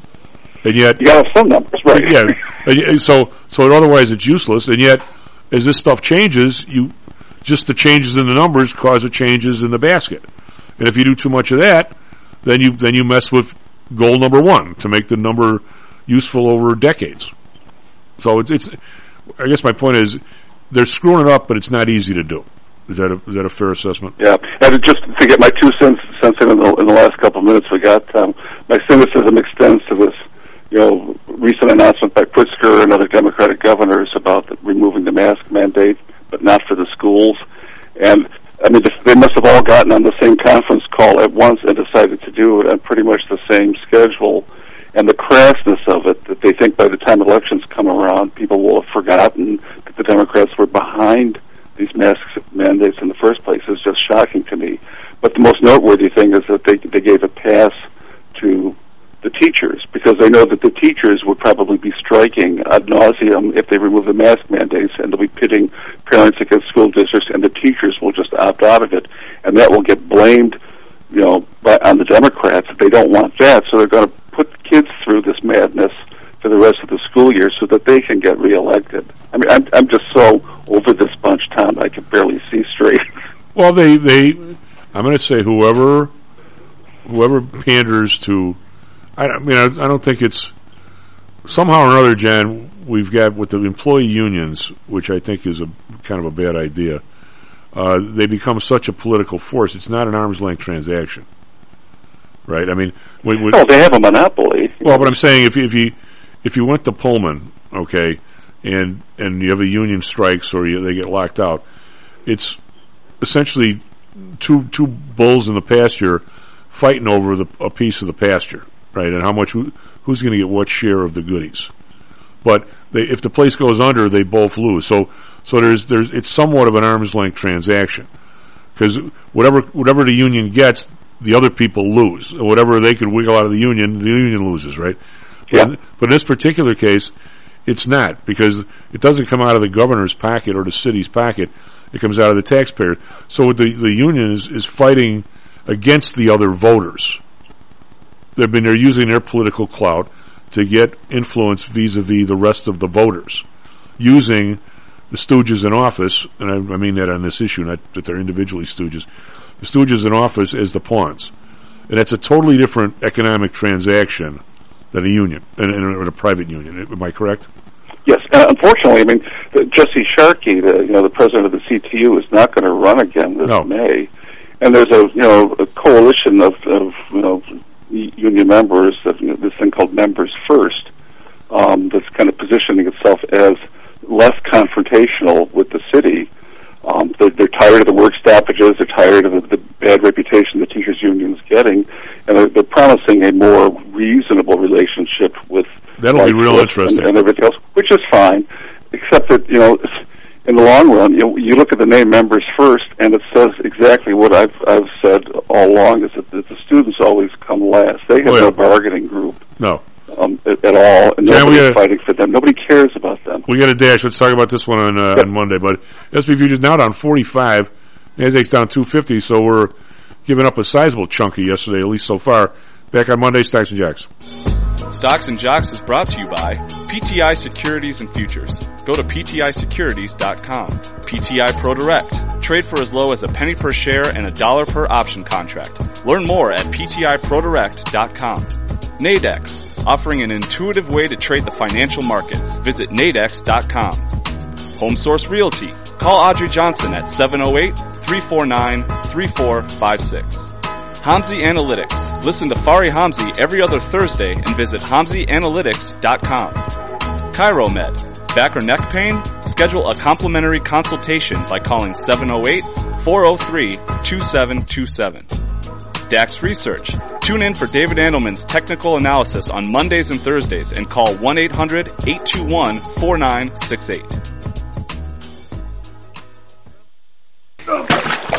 Where's the money, Lebowski? Where's the f***ing money, head? It's down there somewhere. Let me take another look.